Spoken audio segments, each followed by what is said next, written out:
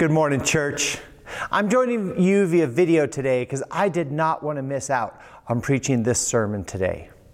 I believe this series that we're starting here is really important, and I have been thinking and praying about this for months. So we are in the second week of our series, When Love Hurts, Christian Perspectives on Domestic Violence. And before we dive in, I want to share with you 5 key ideas that we say every week as part of this series. First, this is a sensitive and painful topic. For many of you, it's not an abstract idea. It's personal. It's been part of your life story, and maybe it is even today.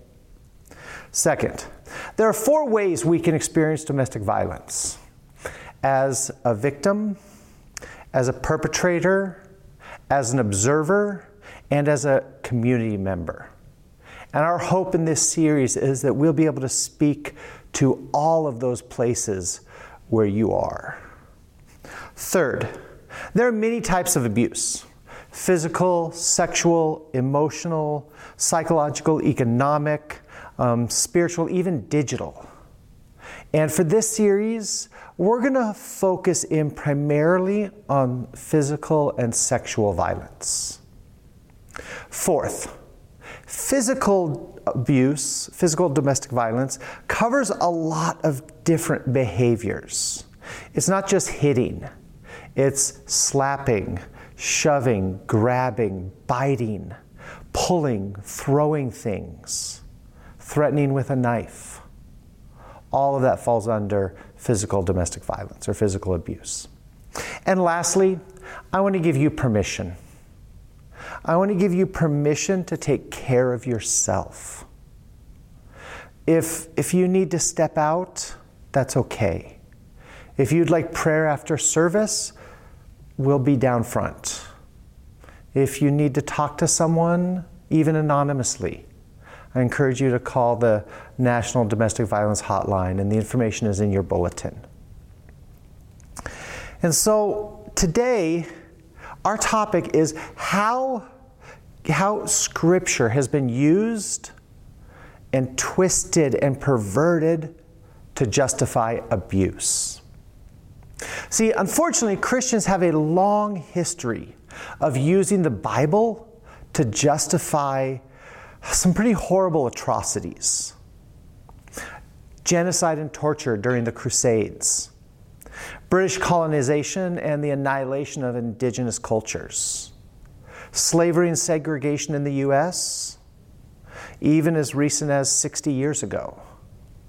Even today, white supremacy, the January 6th attack, political hatred, all of these have strong biblical themes and rallying cries associated with them.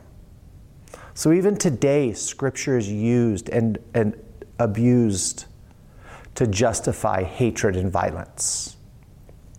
So throughout history, this has happened. Pastors, priests, and pundits would use Scripture to control, manipulate, even dehumanize other people. And the same thing happens in cases of abuse in Christian households. Now, lest we get too high and mighty thinking of ourselves, here's the truth. We have all misused Scriptures for our own advantage and our own agendas. We all do it. Here are 4 of the more common ways that we, in normal, everyday life, manipulate Scripture for our own benefit. So first, we take verses out of context. It's easy to love bumper sticker theology. It's a lot harder to work and study and pray and discern to understand what passages mean. Second, we interpret the Bible to reinforce our pre-existing beliefs. See, often we let our beliefs shape Scripture, not the other way around. But we rarely let Scripture truly change what we believe, to give up something we previously held, to believe something directly out of Scripture. And then fourth, we often will use it for us and against them. See, it's amazing how often the Bible supports and forgives what we do, but condemns what the other people do. And we do that all the time. So there are plenty of ways that we use and abuse Scripture. Now, what happens when this misuse of Scripture becomes malicious? And Christians use it to justify violence and abuse in dating or marriage. Well, they take a much deeper, darker, more sinister tone as they are used to manipulate other people and subjugate another person. So there are three biblical ideas that are most commonly used to justify abuse. First is male headship and female submission. Two is the idea that God hates divorce. And three is the idea of a woman as helper. And we're going to look briefly at each one of these three. Now, unfortunately, these excuses are most often used by men against women. Now, it doesn't mean that men are the bad ones. It simply means that throughout most of church history, men have held the power in Christian circles. And so it makes them more likely to abuse Scripture to reinforce their own power. So let's talk about these three. So the first, male headship and female submission. So Ephesians 5:22 and 23 says this: "Wives, submit yourselves to your own husbands as you do to the Lord. For the husband is the head of the wife, as Christ is the head of the church, his body, of which he is the Savior." Now, this passage, along with ones in other spots in the New Testament, things like 1 Corinthians 11:3, 1 Timothy 11:12, and ones like those. So they have been interpreted to mean that the husband is the God-ordained head and leader over his wife and his household. And as a result, his wife should submit to his authority. And when taken to an extreme, this can mean that men are seen as superior to women, that husbands can rule over their wives, and wives must always obey their husbands. See, but there are a few problems with this. First, Jesus never advocates the use of power over others. Never. Period. End of sentence. Jesus never advocates the use of power over others. Second, anytime there's a power imbalance, one party becomes vulnerable to abuse. It doesn't matter what the context, but anytime there's a differential in power, one party becomes more at risk of abuse. Third, research suggests that higher instances of abuse can be found in communities where men are privileged and women are subordinated. And this includes Christian communities. Fourth, there have been numerous reports of churches using this theology to silence women reporting abuse by their husbands or even their pastors. And fifth, it's also just a bad interpretation of Scripture. Now, headship doesn't mean dictatorship, and submission doesn't mean subservience. I would even argue that Scripture doesn't even teach headship and submission the way that many of you have been taught. And for more on that, I would recommend two sermon series that we've done in the past. First, Passive Men and Strong-Willed Women, and Relearning Relationships. We address these issues of headship and submission in detail in those series. Both of those are available on YouTube or on our website. So, but more importantly than all of that is the biblical commands to love are abundant and irrefutable. Any form of abuse, manipulation, or control is a violation of God's command to love. And it is completely incompatible with a Christianity that follows Jesus.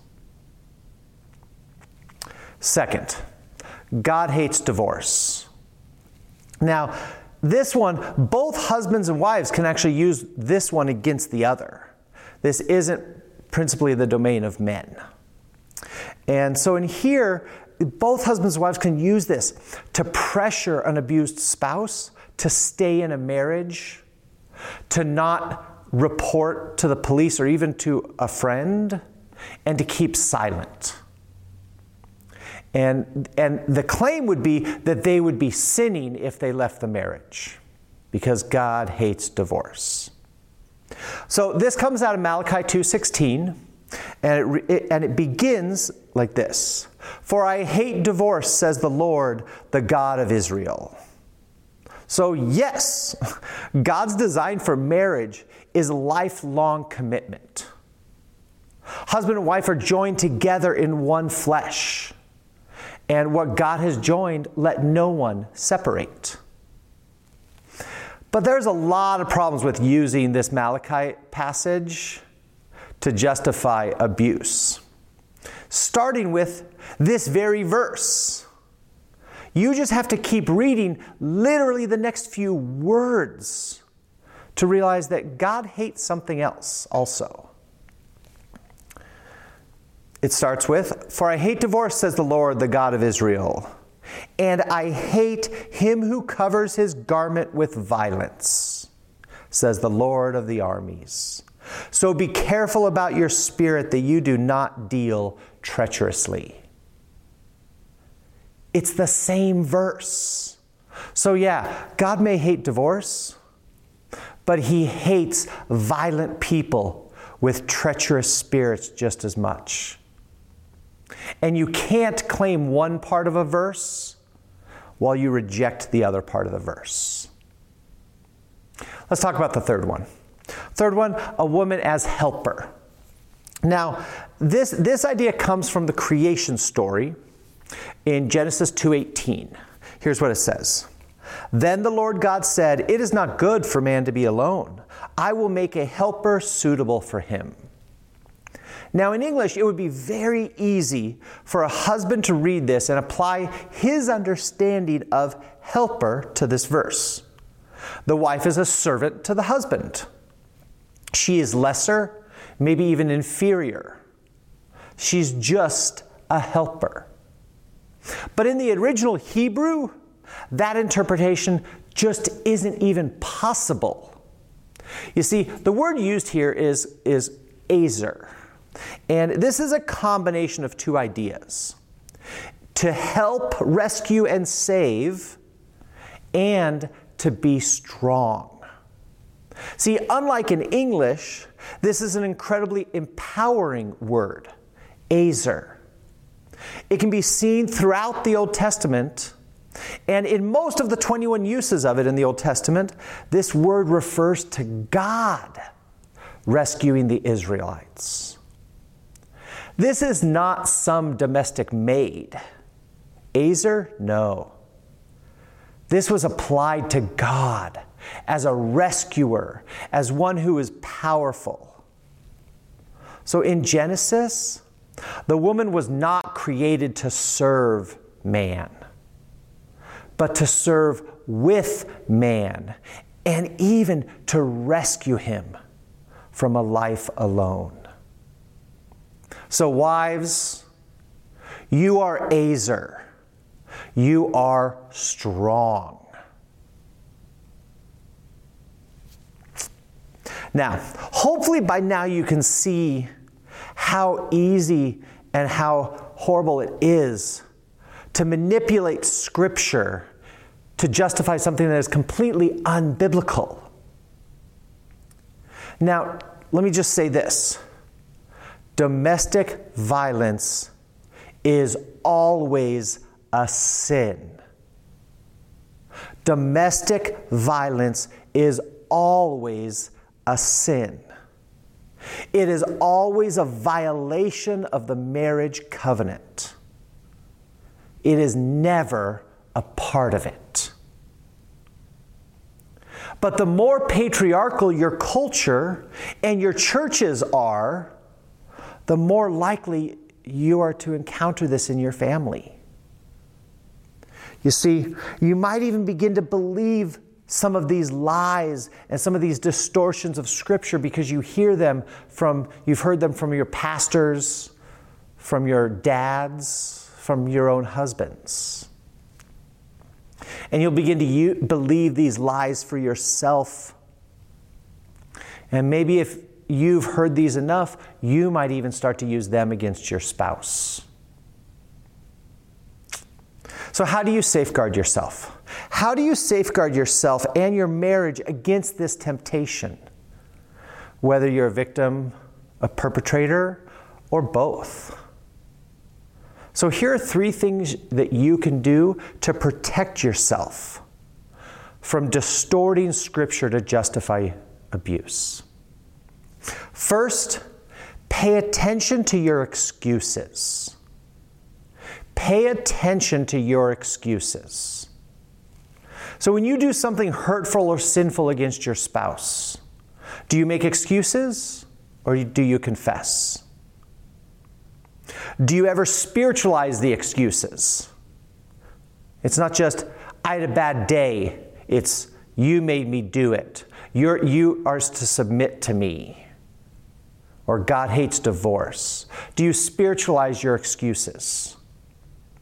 If so, then you need to stop. You can't use the Bible to justify sin. You can't use the Bible to justify sin.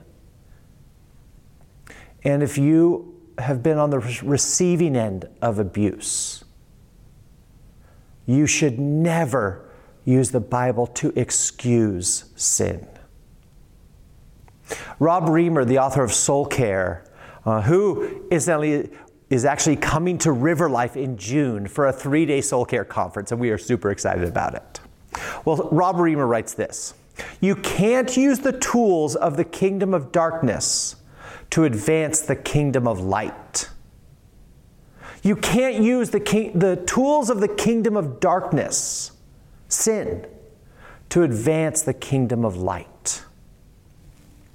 So pay attention to your excuses. And don't use God to justify your bad behavior, or worse, your violent abuse. So second, another thing you can do to safeguard yourself against falling into this trap of manipulating Scripture is don't let an abuser shape your theology. Don't let an abuser shape your theology. Now, if you are in an abusive relationship with a spouse, parent, or partner, they have an enormous amount of power to shape your thinking and even your theology. And I promise you, they will distort your view of God, love, marriage, and even yourself if you let them. Instead, find some friends, even one friend, whose faith you really admire,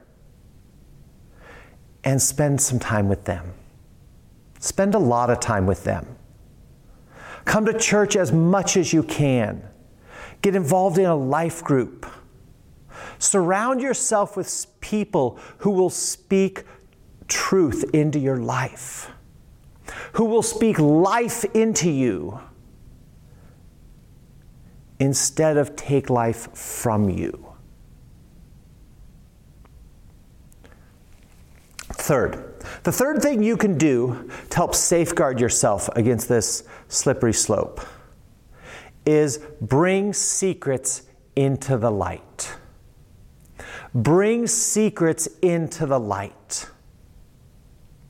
Lies thrive in darkness. They grow bigger and stronger, like mold or cockroaches. See, bringing your secrets into the light dismantles lies. It dismantles shame. It breaks down isolation. Tell someone. Call the National Domestic Violence Hotline. Talk to someone. And last week, we talked about the idea that abuse violates the image of God in another. After service and throughout the week, I had the privilege of being on the receiving end of people telling their story. Stories of hurt and violence and abuse. They were heartbreaking, but I knew how much power there was in taking a secret out of the darkness into the light. See, the enemy of your soul wants to keep you in darkness. Jesus Christ invites you to step into the light. Remember, the Bible never endorses abuse. The Bible never endorses abuse. Abuse is always sin. Pray with me, church.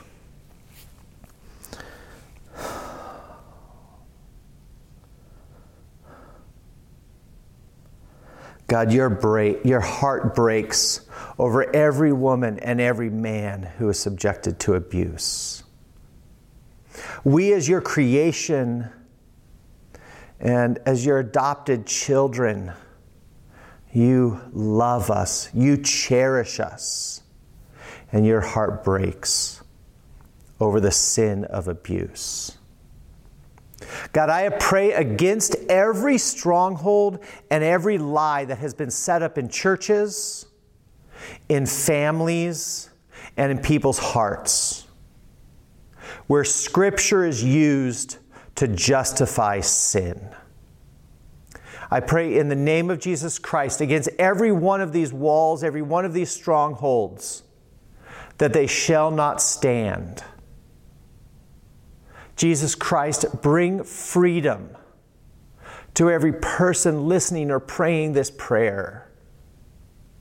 Free them from the lies that they have believed, that have justified their actions or used to make excuses for somebody else's. Give courage to those who need to step into the light,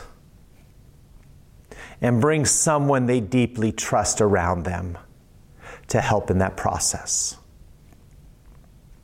God, you promise that the darkness shall not overcome the truth. And so we pray that today for River Life Church. Bring healing to us and break down the lies that have justified abuse. Thank you, Lord. I pray this in the name of Jesus Christ, our Savior and our Lord. Amen.